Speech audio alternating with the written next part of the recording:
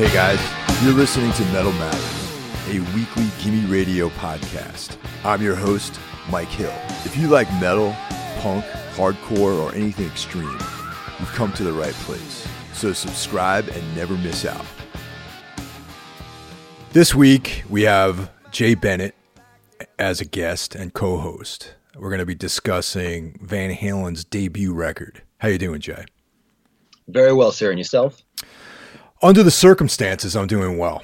And I'm glad to be able to talk to you about this record because Van Halen is one of my all-time favorite bands.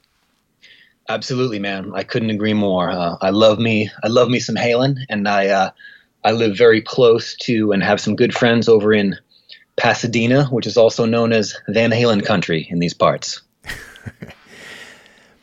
We're also going to talk a little bit about Fair Warning, which is, I think that probably should go down as one of their classic records, but I think that you have to give respect where respect is due. And since this record is probably one of the strongest debuts out of any band and also has like a ton of hits on it, might edge out Fair Warning just a little bit because though I love that record, there wasn't like the commercial power on that record that was displayed on the Van Halen debut record.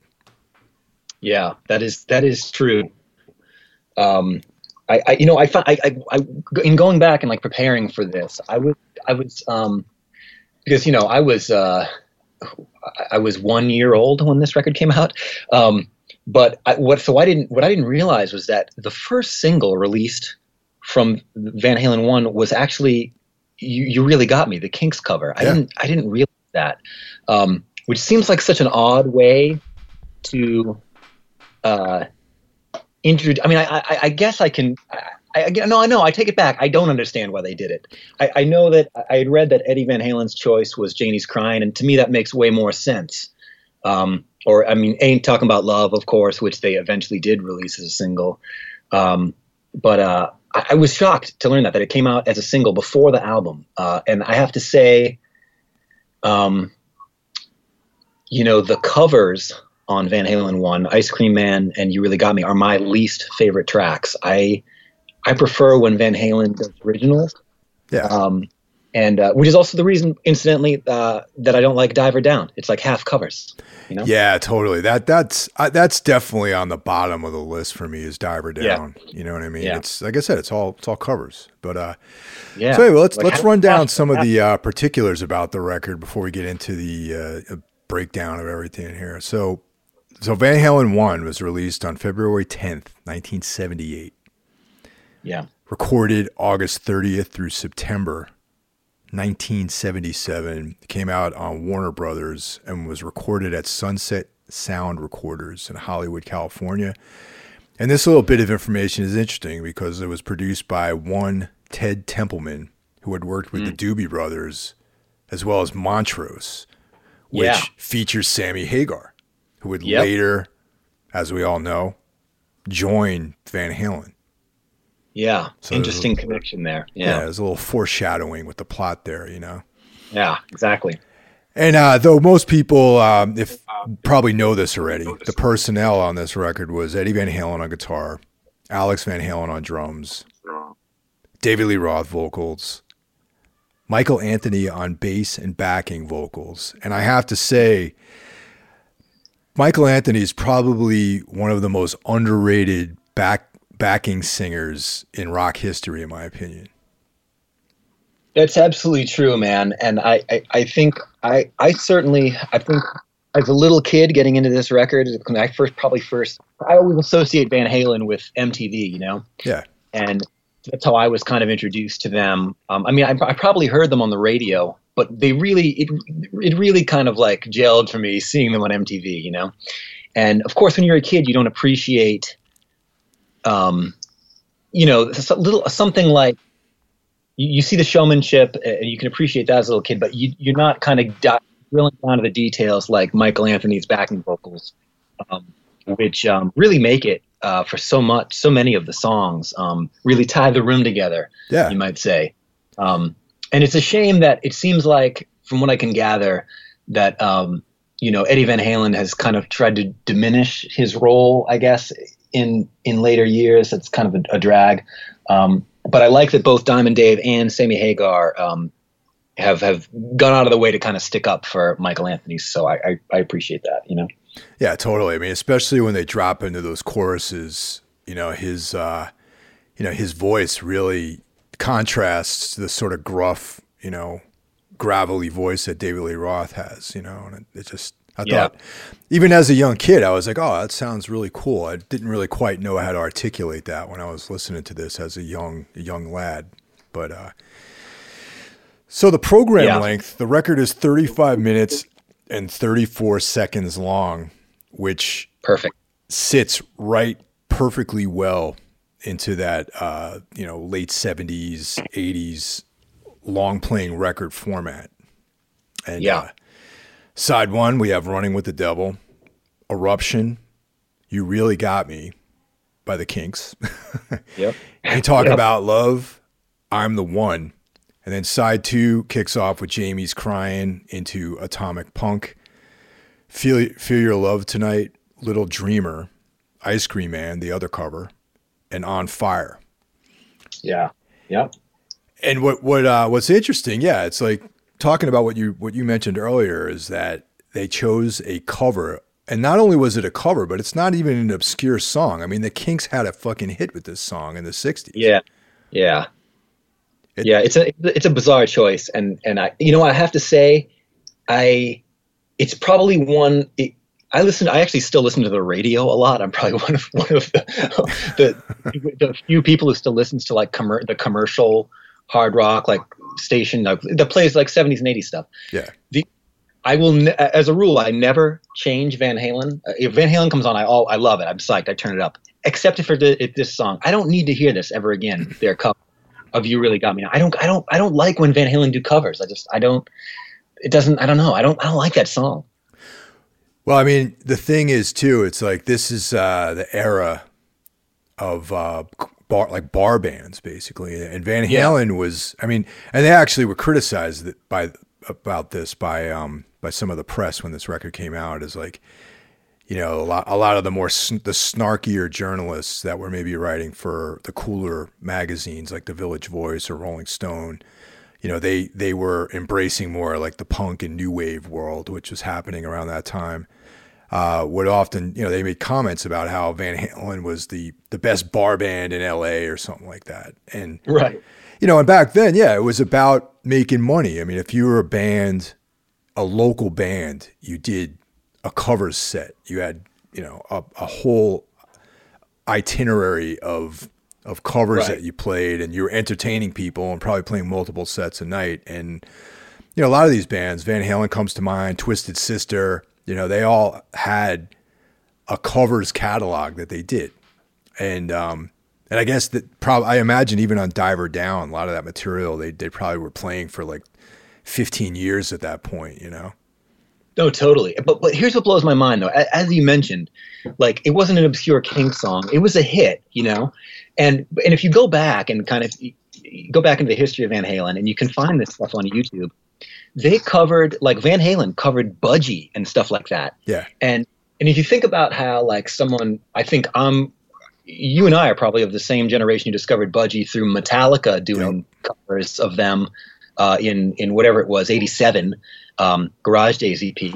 I mean, imagine if Van Halen had covered Budgie on this record instead of the Kinks. You know what I'm saying? Like, I mean, that was when Budgie was still like active and good. Yeah. I mean, it would give him an even bigger boost than it did when Metallica covered them, and they could have it might have changed the direction of Budgie in a way. It could have changed their careers, but instead we get a Kinks song. I mean, granted, Van Halen's version is like considerably more, exciting, I guess you could say. But I don't know, man. I don't know why they did that. Yeah, it's puzzling because I remember even as a kid, back, I was like 12, I think, when I heard this record. So it's like, it was familiar to me when I first heard it. You know what I mean? And I was like, huh, Yeah. where have I heard? You're a kid. It's a small world. You're only. It's not like now where kids can go to Spotify and dial up anything. And back then it's like you were really, the input of stimulus that was coming at you was limited by the radio and the television, and then occasionally Right. people would play you songs of bands that they liked. And out of the kids that I knew, the Kinks were not a band that we listened to. We were into like No. Sabbath and like Led Zeppelin, Rush, AC/DC, Van Halen, Right. Right. But I did hear this song by the Kinks somewhere, because when I heard the Van Halen version of it, I was like, this sounds so familiar. And then sure enough, I was able to ask around, because, you couldn't go on the internet and look it up. And someone, Right. an older guy, the same guy who actually played me this Van Halen record, played me the Kinks version of the song too. I mean, this guy was like considerably older. He was one of my buddy's sister's fiancés who was living at this house. Right. And he had this mammoth record collection. He had all the stuff that formed the way I listen to music can basically be traced back to this one guy. And and that one summer that he lived in this house, and we would go and hang out, and he'd always be cranking the best music. And he was like, oh yeah, this sounds familiar, probably because he might have saw it on TV or whatever. And he played me the original, and I was like, man, this is like fucking totally lame. It's like, come on. Yeah. This is like, what is this? This is like some old shit. You know what I mean? Yeah, no, that's how I felt. That's how I felt at the time too. I mean, I obviously have a much greater appreciation for the Kinks now. Yeah. But at the time, as a little kid, it's like, yeah, that's like old people music. I didn't want to hear that. And I didn't even want to hear, as much as I love Van Halen, I didn't want to hear them do it either. Yeah, no, totally. But yeah, so let's just run down the singles real quick, because since we're talking about it. So the first single was "You Really Got Me" with B-side "Atomic Punk." One of my favorites. Oh yeah, that's definitely one of my favorites, and that's January 1978. "Running with the Devil" with "Eruption" as the B-side. 78. Pretty outstanding right there. Pretty outstanding. Actually, it's funny, man. Like, we listened to this first record, like as it in order, basically. Dude put the vinyl on, and we listened to it. And "Running with the Devil" didn't really grab me, and because if you listen to the first side, it kicks off a "Running with the Devil," then it goes into "Eruption," right? "Running with the Devil," I'd heard so much about Van Halen's incredible guitar playing, Eddie Van Halen. That song doesn't really display much of his ability, and it's like a cool song, but he doesn't really shred in that song. You know what I mean? Yeah. No, I mean, I think it's kind of I appreciate the restraint on that song, because it kind of showcases their songwriting a little bit. I love that song. Yeah. And then I didn't know this. I kind of did a little research getting ready for this, and I found out. So apparently that sound that leads into the song, it's car horns, and it's actually the car horns from the band's cars. Oh wow! Slowed down by the producer. They somehow slowed it down and controlled it. Ted Templeman made some sort of device where he could he either did it manually with a tape, but he had some sort of like a battery-powered foot pedal or something where he could set off the horns like himself, like sitting there rather than sitting in the car. That's the sound before the song actually starts. And then apparently the lyrics were inspired by an Ohio Players song that was called "Running from the Devil." Oh, right on, man. Cool. Yeah, that's where Diamond Dave got it from, the inspiration anyways. So I don't know. That's what who knows? I kind of got that from different places, so that may or may not be totally 100%, legit. But I don't know. Sounds good. Yeah.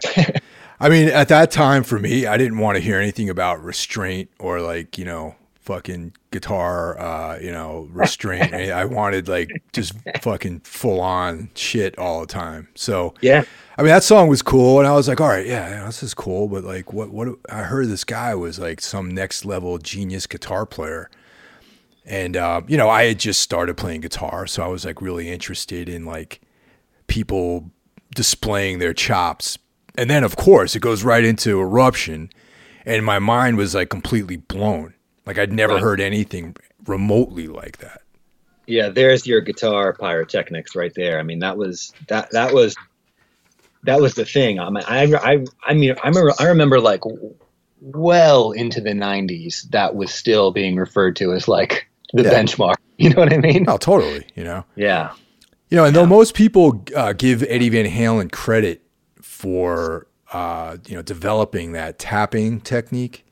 Yeah. Actually, there's two other guitar players that predated him with that technique. One was Steve Hackett of Genesis. Yeah. And Harvey Mandel, who played in Canned Heat and the Stones, and he also had a solo career. He played in a lot of records. And, to see the way I heard that too, but I think the way they distinguished it was that those guys were doing one-handed tapping, and Eruption was the first time that anyone had heard like two-handed tapping, like on a recording. Really? Okay. All right. I think that's anyway. That's like the nerd distinction that's made there for that. And apparently, Van Halen, I think in interviews had kind of referenced that they were into that band Cactus. Yeah. And so I found an interview with Carmen Appice, the drummer of Cactus, who says that the beginning of Eruption was actually cribbed from a Cactus song called Let Me Swim. And then I found another thing where apparently, and this sounds like something Eddie Van Halen would do, part of Eruption quotes a piece by a French composer named Rudolf Kreutzer. Yeah. Okay. And I don't know. I forgot to write down the name of the piece. But that sounds like something Eddie Van Halen would do. And I know they were Cactus fans, so I don't know. I went back and listened to the Cactus thing just briefly, and I don't. Maybe my ears aren't working. I couldn't necessarily hear the connection, but maybe it's there. I don't know. Yeah, I don't know, man. That does sound logical because the Van Halen family was a very musical family.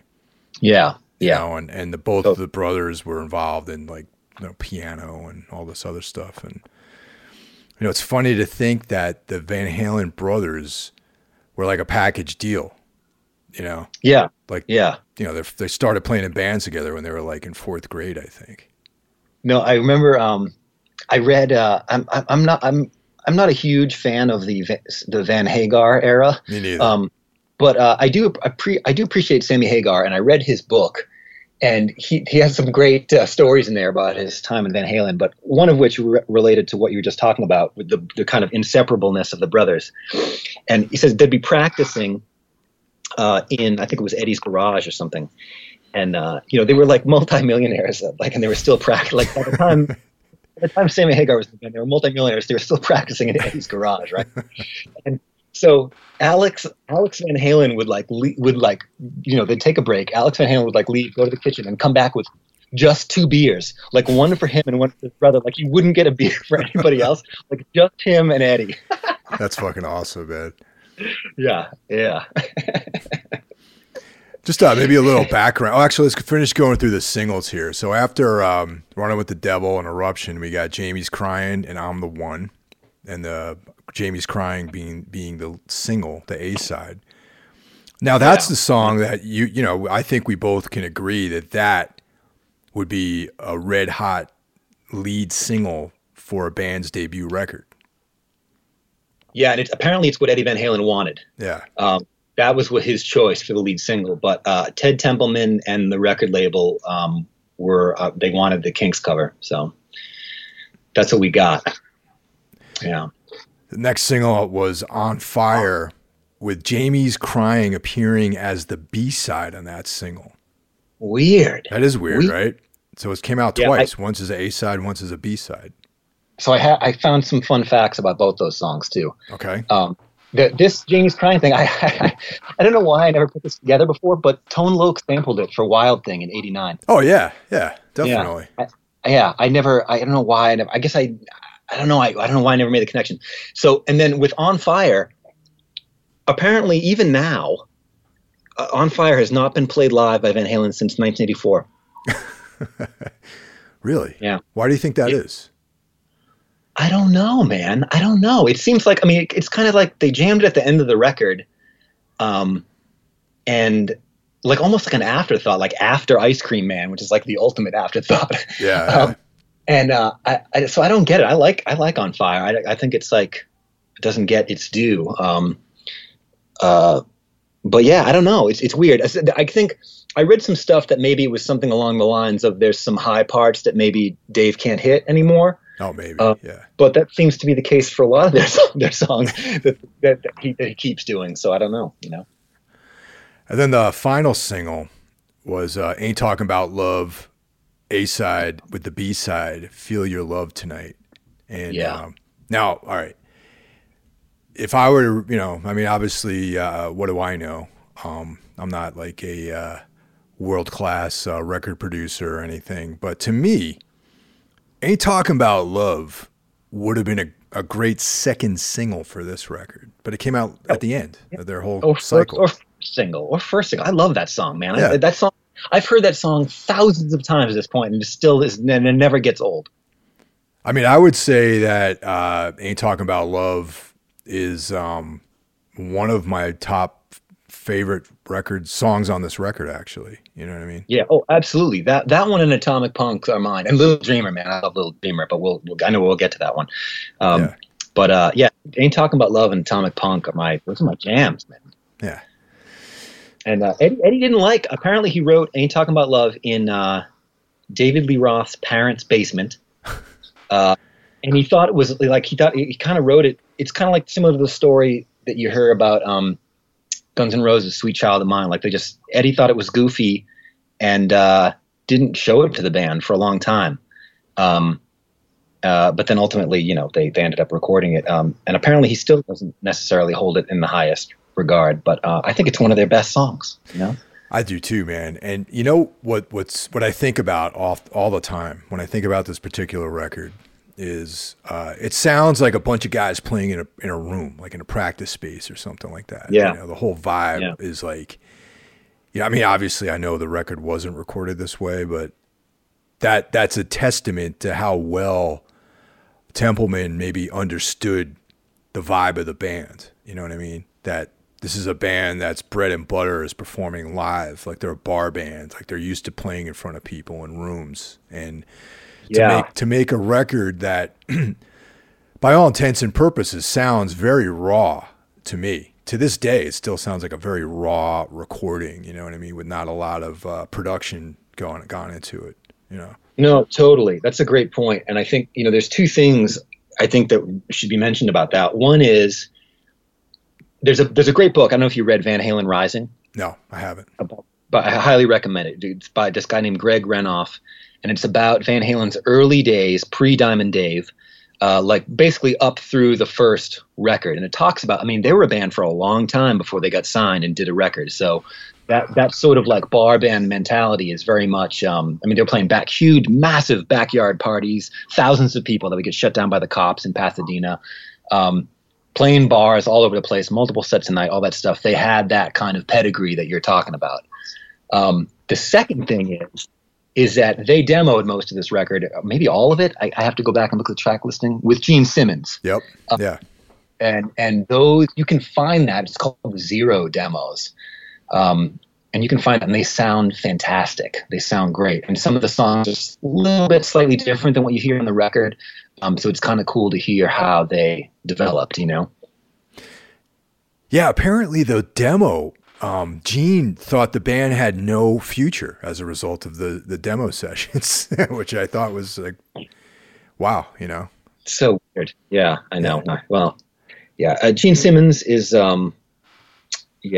Gene Simmons has been wrong about a lot of things over the years. Oh yeah, for sure. But I also don't. I love Kiss, and I think Gene Simmons is pretty, underrated as a musician, actually. And I appreciate the things he's done for like Wendy O. Williams, and then he tried, even though he didn't maybe see it with Van Halen. He certainly, I mean, he is credited with quote unquote discovering them in a way. Yeah. So he does have he has a nose for talent and or money. That's for sure. Also, the thing to note too is that Van Halen. Actually, I think that Gene actually took exception to the band calling itself Van Halen. That was one of the things he took exception to as well. Huh. They'd actually been through a bunch of different names as they were coming up through the backyard party bar scene. Yeah. One name was Mammoth. Yep. But most interesting to me was they were also entertaining the name Rat Salad. Yeah. Which was obviously the Sabbath song, and Sure. anyone out there can do just a little bit of research and find out that Eddie Van Halen was hugely influenced by Tony Iommi, and had a lot of respect for his songwriting abilities. And both bands actually toured together in '78 for Van Halen's support of this very record we're discussing right now. Yeah, and that was kind of in the waning days of the first Ozzy era with Black Sabbath, and I have not heard. I've read and been told many accounts of that tour. In every one of them, Van Halen wipes the floor with Black Sabbath every night. Yeah, I mean, I can't imagine anyone really going on after Van Halen. Yeah, and I mean, but this is also kind of like, I'm the last person who's going to talk shit about Black Sabbath, but I think at that period, it's safe to say they were all kind of like fat and drunk and like high on fucking blow or whatever else. So they probably, certainly not Ozzy. Those guys were not at the top of their game, and obviously they, they imploded, shortly after that tour. Yeah, I mean. Obviously, I have nothing but reverence for Sabbath, but you take a band, a shop-worn, road-weary band like Black Sabbath at that era, all the drug problems, all the whatever personnel issues, and just being on tour so much together, and then you got these young bucks, like this young hungry band who's got one of the guitar world innovators like shredding every night, and some dude with swords like doing backflips, like as the singer. Who the hell is going to go on after them? You know what I mean? Yeah. No, especially if you've been a band for, you've been touring at that level, and like you said, you kind of, I don't know, the energy. I feel like the energy wasn't there for Sabbath, but obviously they recaptured it when Dio joined. That's another story, obviously, but yeah. These things happen. Yeah, actually, we did a Heaven and Hell classic records episode. We talked a lot about those like transitional years with Black Sabbath into the Dio era. Yeah, that's fun side note. So the guy who did the cover art for Heaven and Hell, his name was Lynn Curley, and I interviewed him years and years ago about Heaven and Hell. He only did one other album cover in his entire career, and it was Blue Oyster Cult's Agents of Fortune. So I could see the similarities actually in the style. I mean, but two of the like most iconic record covers of all time, and that's like, I mean, the guy has had a career as a fine artist and an artist for, I mean, that Black Sabbath painting existed before Heaven and Hell. It was he'd done that 3 or 4 years before. But he only did, his work was only commissioned for for 2 album covers, and those were the 2. So pretty good track record. That cover for the Blue Oyster Cult record, I always found that to be like, I can't put my finger on what it is exactly about that record cover, but it's always seemed very sinister to me. Yeah. Oh, it is. It absolutely is. Yeah. I agree completely. Yeah, great record. And of course, there's a connection there too, because at some point in the 70s, there was the Black and Blue tour, right? Yeah. The Oyster Cult and Black Sabbath. I don't know what year that was, but yeah. Probably around the time of those. I think Agents of Fortune was 76, and Heaven and Hell was 80. Something like that, right? So somewhere in there, maybe. See, now I want to say that it was the what's the one with Burning for You on it by Blue Oyster Cult? Has Veteran of 1,000 Psychic Wars on it. Yeah, I think it might have been that record actually for the Black and Blue tour. Yeah, I can picture it right now, and I can't even think of the name of the record. But yeah, I know what you're talking about. Yeah. Well, the other thing to consider about this record is how incredibly successful it was on a financial level for the band, and to come out of the gates with something like this and crush sales the way this band did, I think is like there was no ramping up period for Van Halen. It's like, I guess you can consider the years they spent with no record deal as the ramp up, but once they got this record together and it was released, it was like off to the races, man. I mean, people embraced this band like incredibly. Yeah, man. Yeah, it's they really. I mean, if you think about it, the record really changed the face of what everyone was doing. I mean, it kind of launched the whole, what we now call hair metal. It kind of launched that whole thing and the whole Guitar Hero era. I mean, obviously the guitar playing is phenomenal on here, and it was pretty much unheard of. I mean, Randy Rhoads existed at that time, but he was still playing the Starwood with Quiet Riot. Yeah. He didn't. No one had really heard him outside of L.A. until he broke out with Ozzy, which was a couple of years after the first Van Halen record. So Eddie, he gets a lot of credit, and he deserves it. I mean, the guy, the whole. I don't want to sell anyone short. The whole band. I mean, they kind of changed the face of hard rock and metal in a way. I mean, because all that stuff comes from, all your Rats, Motley Crue's, Poison, all that stuff. I mean, none of those bands. I don't think any of those bands would really exist without Van Halen. Definitely. I mean, they kind of like walked the line between hard rock and heavy metal in a lot of ways. I mean, there's it's not Judas Priest, but there's elements that are similar to Judas Priest, and it's definitely has a heavy dose of rock and roll, and it's not like heavy as like Sabbath was.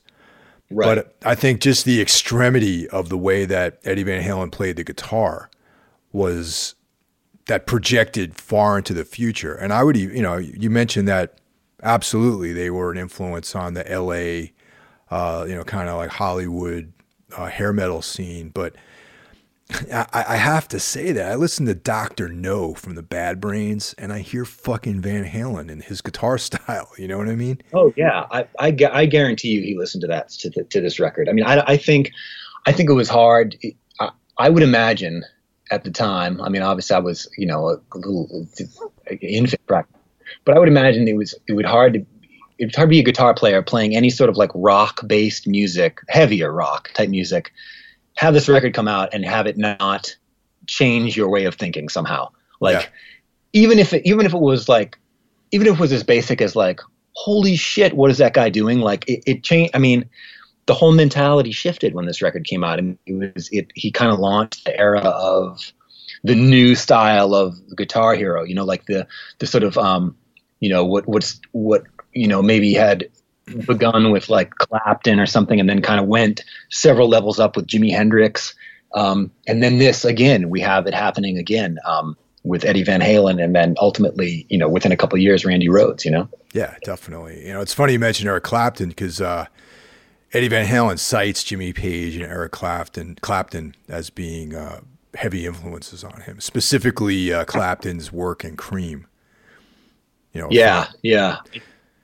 That's actually Cream is actually the only band that Eric Clapton was in that I really would listen to. You know what I mean? Me too. Yeah, absolutely. But I can hear it because in between like the sort of like, pyrotechnic stuff that Eddie Van Halen would do, you can hear the kind of bluesy sensibility that is very much rooted in that kind of Clapton, Jimmy Page style, Were you aware of a record called Starfleet Project that Eddie Van Halen played on?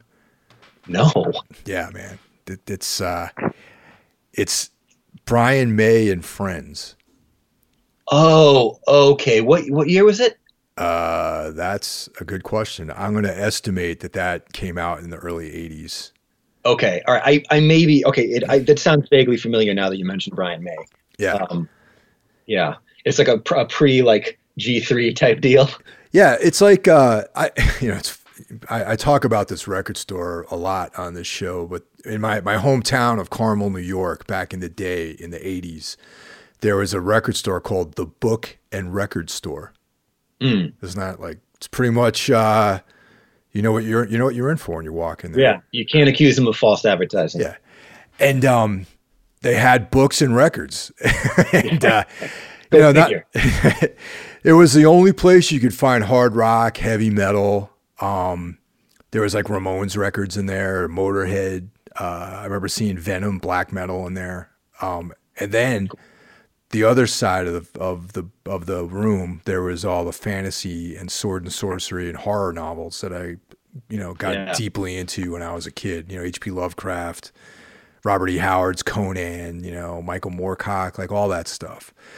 So I remember seeing Starfleet Project because it had this like really sick like album cover that had like rockets and fucking spaceships on it and shit like that. And it was, and then I looked on the back and it was Eddie Van Halen and Brian May, and and some other like dudes that Roger Taylor from Queen also played drums on it too, and just like some other random like studio session guys played on the record too, and it was pretty cool. It was like it sounds extremely dated, obviously, because it was like a side project, and it was done with the intention of making a progressive record. You know what I mean? Like it was longer songs. There was no real hooks on it. It was more of like their interpretation of making like a Yes or King Crimson style record. So it was boring. Yeah, I mean, it's. I dig Yes. I like King Crimson. So I have to be in the mood to listen to that stuff. But yeah, it was. It wasn't as good, let's say, as either of those bands because their their bread and butter was making that shit. I mean, that was in their soul, making music like that. And Brian May and Eddie Van Halen are incredible musicians, but that's not their calling, really.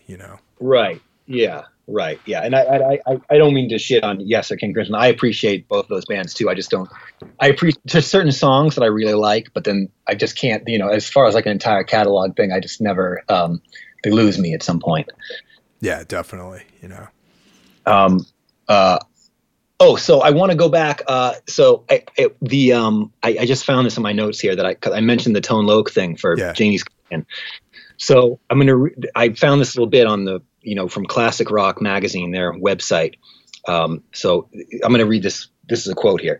Reportedly, Van Halen's management charged Tone Loc $5,000 for the right to use the sample, but they didn't get permission from the band. Oh, man. When the song became popular and the members of Van Halen heard it, they sued for a piece of it. It's believed they received $180,000 in an out-of-court settlement. Wow. Yeah. Huh. Yeah. And that was probably right at the spearhead of the whole sampling, battles that were going on. Yeah, that was 1989. So Janie's Crying would have been 11 years old at that point. Yeah. Yeah. Damn. Yeah. And then another thing that I kind of had forgot or didn't like, I'm the One, which is like the super fast kind of like boogie rock track on the record. Yeah. 4 Non-Blondes covered it for the Airheads soundtrack. Wow. What does that even sound like? I listened to it. It's weird. I can imagine. It's weird. Yeah. I mean, I think, there's a good reason that Van Halen plays these songs. I mean, there's many good reasons, but one of them is so you don't have to. Yeah. Yeah, exactly, dude. Totally. No one has effectively covered any of their material, really, in my opinion, Yeah. However, real obscure.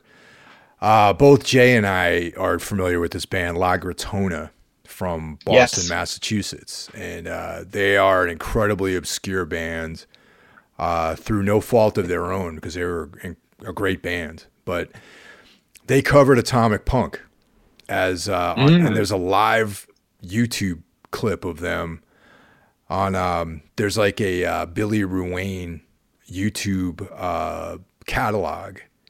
And Billy Ray Wayne was a guy, a man about town in Boston throughout the 80s and 90s who passed away a number of years ago. And he had a video archive of every show that happened within those 2 decades, I think.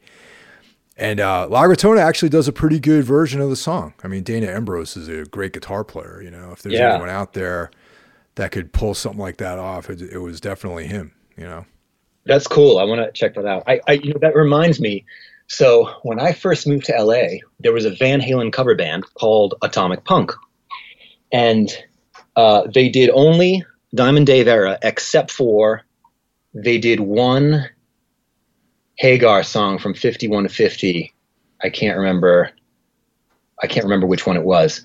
But anyway, the singer and guitar player of Atomic Punk, at least them, maybe the entire band or one other, or the bass player and drummer, I don't know, but definitely the guitar player and the singer went on to be in Steel Panther. Oh yeah, okay, yeah, that makes sense. I could see that. Yeah, and they were quite good, I should add. Well, I mean, I'm not a fan of Steel. I mean, I know people like that band, and it's just not my cup of tea. You know what I mean? Yeah. And but I have listened to hours of their material in the van on tour because some of the members of the rock band I play in enjoy them, so we listen to them in the van, and they're great players, man. I can't take on just a sheer talent level. That band is pretty elite in my opinion, you know? Yeah, no, absolutely. Yeah. They were, I want to find out how many of them were in it. Cause I know for a fact it's the guitar playing, the singer. And I wonder if it's all of them. I'm kind of curious. I want to figure that out. Yeah, they were great, man. They were really good. That'd be funny if it was the entire band that just became Steel Panther. Totally. So, I mean, I could go on and on and on about Eddie Van Halen's accomplishments, and that could be like a whole other episode, but yeah. Oh, yeah. Yeah, man. Yeah. I think, just one thing I wanted to add, because Little Dreamer, I love that song. And like the opening riff is just fantastic. I think it's one of the most memorable Van Halen riffs. Yeah.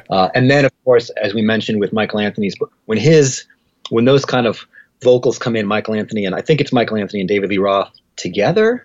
But it seems like Michael Anthony is almost at the forefront. It might be just him, but when that moment comes in, dude. Man, that song, it's great. I just want to get that in there because I love that song. He's got the voice of an angel, Michael Anthony. He really does. And my favorite thing about that is he's like this burly guy, you know. He's kind of like this, Mike, you cut out. Yeah, Michael Anthony's kind of like this burly dude, you know? Like he doesn't look like the kind of guy that would sing like that. Yeah, I've met him. He is a burly dude, but he's very short. Yeah. You would still imagine him having like a different type of voice though, you know what I mean? As a singing voice. Yeah, no, totally. Yeah. No, you're right. It does not fit. It doesn't fit with the body type. Yeah. So one of the things too is we talked about Fair Warning. I mean, I am so antsy to have put this as a classic record, but I had to go with Van Halen's debut over this one, at least for now, because I think that, give respect where respect is due. This was like a powerful debut record for any band. We can cite the facts and figures about how many times this went platinum. It achieved diamond status. The lists, the superlatives, like all the stuff about this record. So that had to be the number one classic Van Halen record, in my opinion. But as far as listening and just emotional impact, I'd have to say that Fair Warning is a very close second to this album. Yeah, absolutely. And I it's funny. I would like to mention that Van Halen 1 and Fair Warning are the only two Van Halen records that I own 2 copies of each. Really? Yeah, I got to have a backup. Yeah. Nice. Absolutely. Yeah. So then those the only all the other ones I just have one copy. These ones, two of each. This was the first Van Halen record I bought on vinyl, actually. Yeah. As a young boy, shoveling snow in the tri-state area winters, the brutal tri-state area winters. I think records were only like $7 or $8 back then, but I remember when this came out, and I was like, oh, I like Van Halen, and I bought this on vinyl, and as a young kid, and then the Van Halen 1 and Van Halen 2 I had gotten as on cassette tape, and later purchased those on vinyl as well, and to this day, I actually do not own a version of Diver Down on any format. Yeah, I bought one way later, like probably within the last 10 years, just because I'm a completist. But I don't really like that record. It's I don't know. Yeah, like I said, it's like half of it's covers. I think a full half of the record is covers. 5 out of 10, I think, are covers. And I'm not into it. Yeah. But some of I think on Fair Warning, there was only maybe 2 songs that actually got released as singles. Yeah, I guess would have been Mean Street and Unchained, right? So This Is Love is another song, I think. Right. Yeah. Right. Oh, that's right. Yep. Yeah. But there's such a list of powerful tracks, just killer songs on this record, man. Mean Streets, Dirty Movies. That's probably one of my favorites.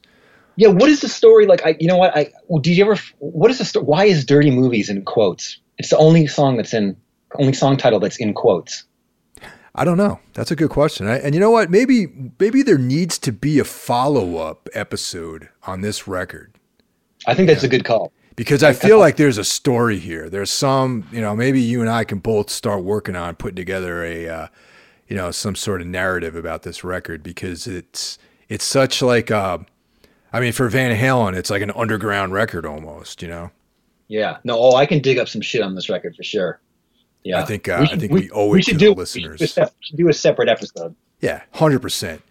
But we should do that. We owe it to you guys to do a separate episode on this record, man, because it's such a important record in a lot of ways. Yeah, absolutely. I totally agree. Yeah, there's like, Hear About It Later. That's like one of my favorite songs, Van Halen songs. Actually, I would say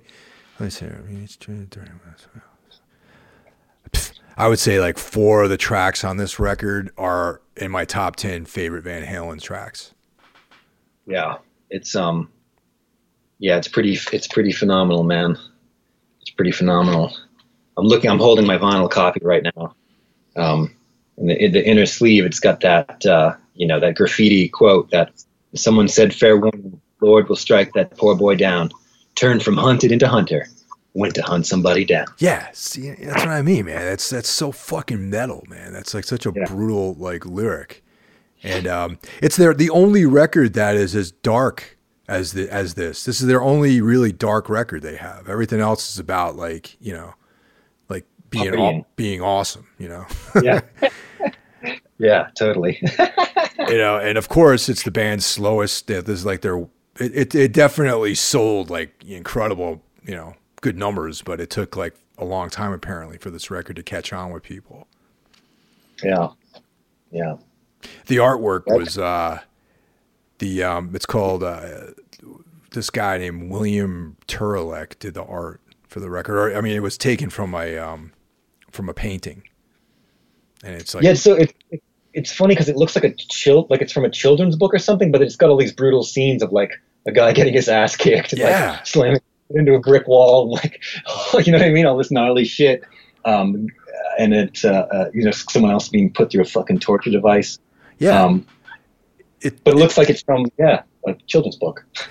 And none of their records went in this direction ever. It's like, I don't know, that's why I'm so interested in it. I think it's a great record on top of everything else, but also, why did the band write an album like this? Like, why did their creative energy go into such a dark path? Can we get Diamond Dave on the show? I'll work on it, man. You imagine that? That'd be amazing. Yeah. Or Michael Anthony? what's Michael Anthony doing? He's hanging out, right? I mean, he's not even in Van Halen right now. Yeah, no, and I think Chickenfoot is done, or whatever the name of that stupid band was. Oh, jeez, yeah. I put that out of my mind, actually.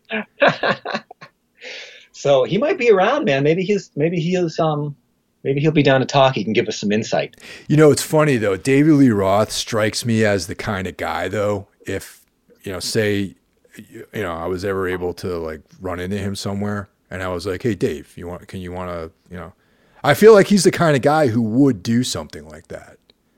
Yeah, and not only would he do it, I've interviewed Dave a long time ago, late 90s probably. Oh, wow. And he, not only would he probably do it, he would also, you could also probably go back, after you've done your interview, you could probably go back and find quotes like the same, like he would have said the same thing that he said 30 years ago or almost 40 years ago about the record. Like he's been recycling his shit forever. His routine, Yeah. Yeah. Even in interviews. Well, I've heard him on other podcasts many times. Like he was on the Joe Rogan Experience a couple times, and that's like one of my favorite episodes. And yeah, I got to hear that one. Yeah,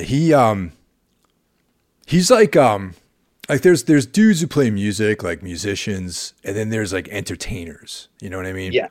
Yeah. I think Dave is cut from the same cloth as a guy like Frank Sinatra or like Dean Martin, Elvis, even Little Richard, like these guys who are like they're showmen, they're entertainers, David Lee Roth could have existed on the vaudeville circuit and been a huge star back then. Like that's his style. Like, you know what I mean? I think you nailed it. Like he is an entertainer first and foremost. It happens to be, heavy rock music that because of the time and place that he was in, that's what he ended up doing. But it could have been anything. The guy's just a born entertainer, And those fucking kicks, man.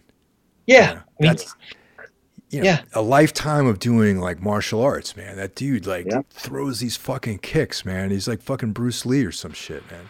Yeah, it's the splits are like painful to watch, but amazing. Yeah, that's I never had that kind of flexibility, really. No, but I also never. But I should point out that I also never had. Like I watched that. And so like, here's the example. Like I would see Eddie Van Halen playing guitar and I'd be like, wow, like I wish I could do that. That's impressive. Yeah. But I'd see David Lee Roth do those jumps and stuff. And I'd go like, wow, that's impressive. But it never occurred to me like, I wish I could do that. Like, you know what I mean? Yeah. You just kind of instantly know. Like even with Eddie Van Halen, not like I could ever get close to becoming like that, but at least it seems like achievable somehow, but seeing like David Lee Roth jump off the thing, I'm like, I just even knew as a little kid, like I'll never do that ever. I won't even try to do that.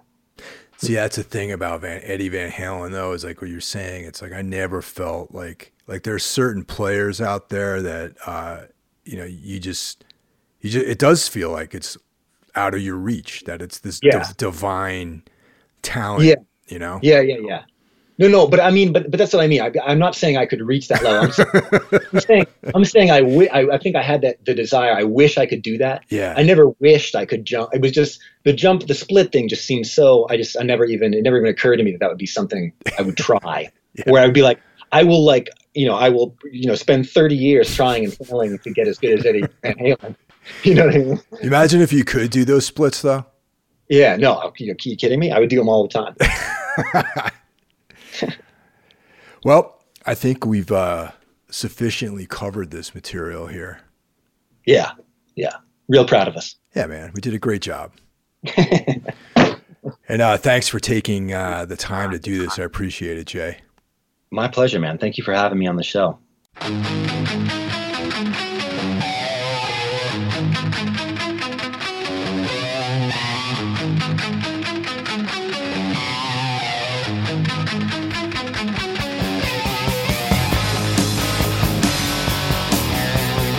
That's it for this week's episode of Metal Matters, a Gimme Radio weekly podcast. Tune in next week and see what we have in store for you. The show is available on all streaming platforms, Apple Podcasts, iTunes, Spotify, etc. Also, be sure to check out Gimme Radio, streaming on the web, iOS, or Android, for one of the best metal communities, exclusive merch, interviews with artists, and so much more. I'll catch you guys next week. Take care. Just like I told you before, yeah, before, you know you're semi-good looking, and on the streets again. Oh yeah, you think you're really cooking, baby, you better find yourself a friend, my friend. You're talking about love, my love is rotten to the core, and you're talking about love, just like I told you before. Before.